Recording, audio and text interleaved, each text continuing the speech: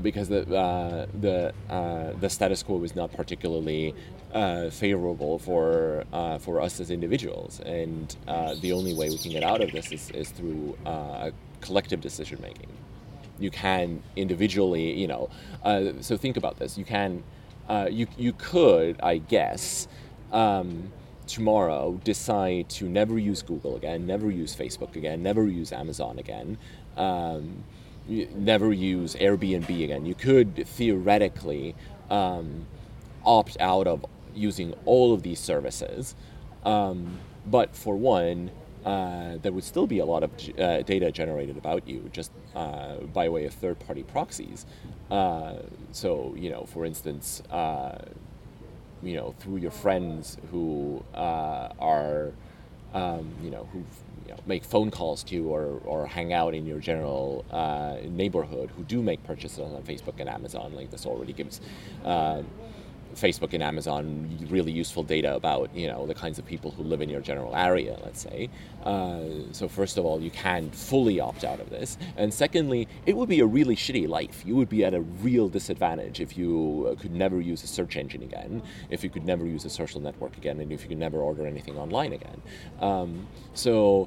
Solving these differences, solving these issues on a purely individual basis is not particularly attractive.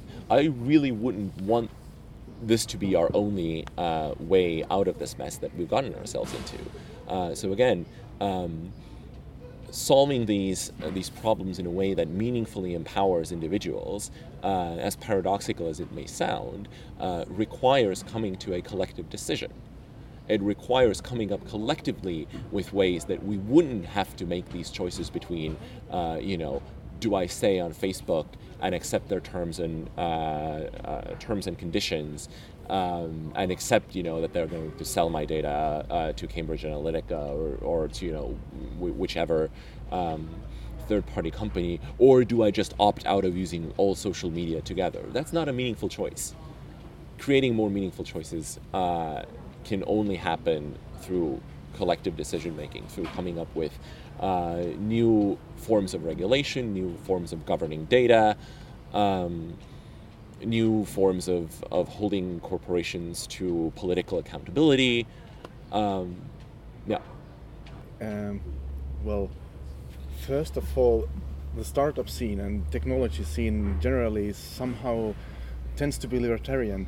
So they don't really want to make collective decisions, but somehow decide on their own on something. And it felt that Rand Hindi was preaching some sort of vision where you could have all your data encrypted. So, and even if you delegate processing your data to somebody, it can be encrypted also for the processor, so that basically you would have an option to use all these services you mentioned without actually giving the data to them, but only some kind of anonymized properties that are in the data. So actually you could opt out from everything like that, and this would somehow, it has this kind of flavor of this fully making yourself anonymous, encrypting yourself in the sense of encrypting all the data you produce. And well, of course you can even start to wear a mask on the street, or like some kind of generic clothes that deflect all the cameras and all the data collecting devices. So there are actually like these computational models, this secure computing that actually could enable it. Would it be desired? Well, it would definitely be possible. The problem with this under, the current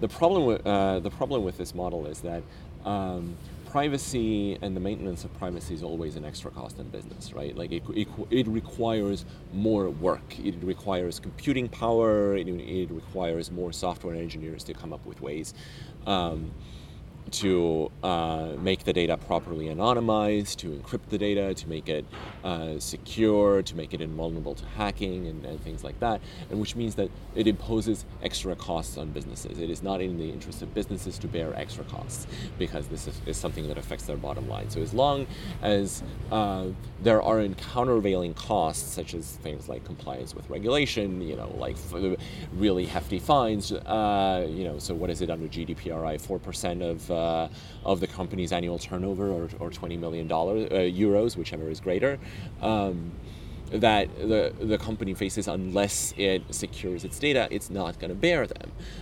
So the question is, are these kinds of companies that focus on anonymizing the data, are they going to be competitive?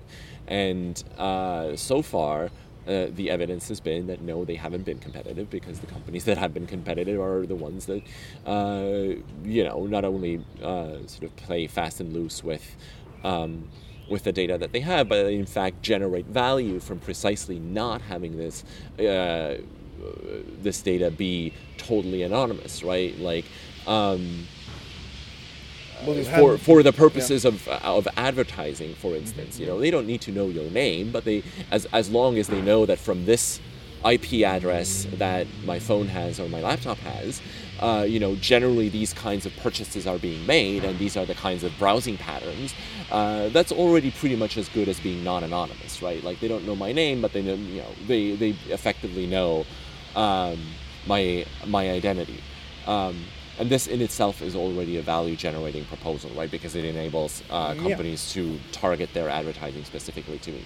So, well, just a remark. One of the examples of this complicated crypto successes is Bitcoin, probably, which has works, despite it's really complicated. Really takes lots of computing power. But it works somehow. It uses a ton of energy. Yeah, but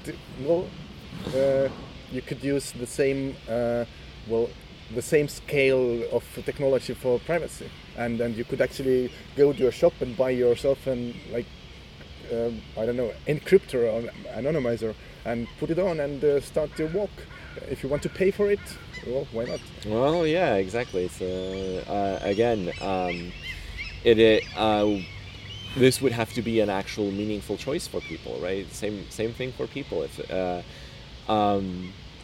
If having meaningful privacy is too costly of a choice for people, then it's not really an actual choice.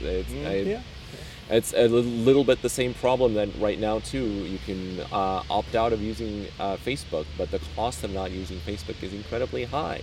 If all your friends are on Facebook, if half of if your entire news media consumption comes from Facebook, and your company requires you to use Facebook to update their social media feed, and opting out of it is not really a meaningful option.